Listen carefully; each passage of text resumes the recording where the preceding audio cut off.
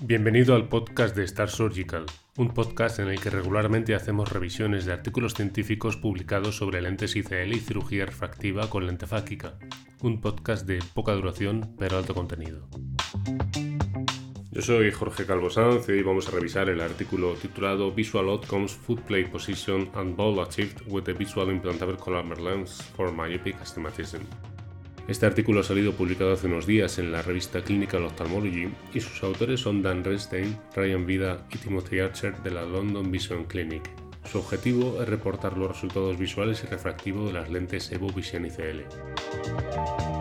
Analizaron los resultados retrospectivos de 42 ojos miopes a los 3 meses de la cirugía con un seguimiento hasta un año, estudiando la refracción con análisis vectorial, sensibilidad al contraste y la posición de la lente por biomicroscopía de alta frecuencia.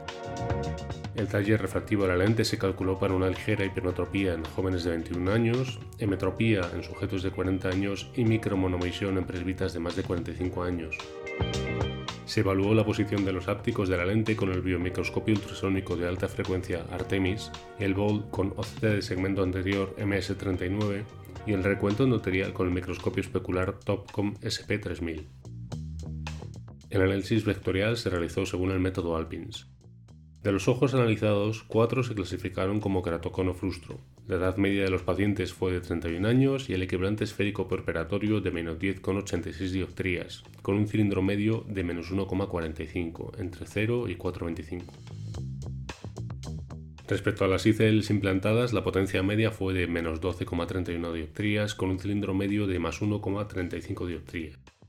El 52% de las lentes fueron del tamaño 12.6 y el 48% del tamaño 13.2 mm. El blanco preoperatorio medio fue de 11,75 mm y la CD media de 3,02 mm. La agudeza visual sin corrección fue igual o superior a la unidad en el 89% de los casos frente al 71% de la agudeza visual corregida preoperatoria. Esto supone un aumento de agudeza visual corregida de una línea en el 43% de los casos y de 2 o más en el 10%.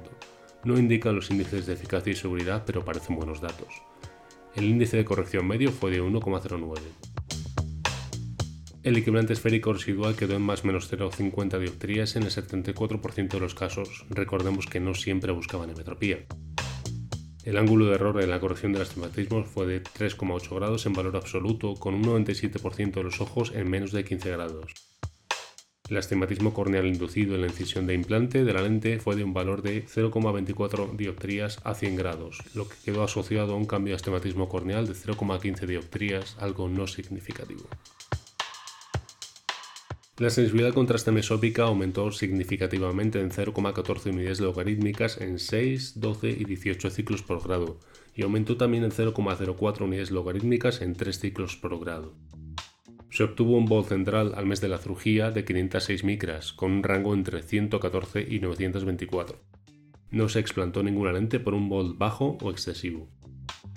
En 30 ojos se analizó la posición de los ápticos mediante biomicroscopía ultrasónica de alta frecuencia, encontrando que en el 48,3% de los casos los ápticos se encontraban entre las zónulas y el sulco.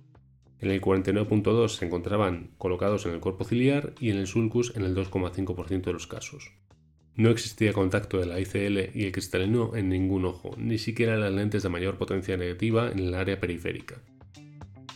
En un paciente existió un aumento de presión intraocular transitoria tras la cirugía. 4 ojos mostraron una discreta uveitis anterior durante el primer mes y no existieron casos de opacidad subcapsular anterior u otras complicaciones destacables en los 12 meses de seguimiento. Finalmente, los autores concluyen que los resultados visuales sitúan a la lente ICL como un tratamiento altamente efectivo y seguro en miopes. Esto es todo por hoy. Os animo, como siempre, a seguirnos en plataformas de podcast para no perderos el siguiente capítulo. Un saludo.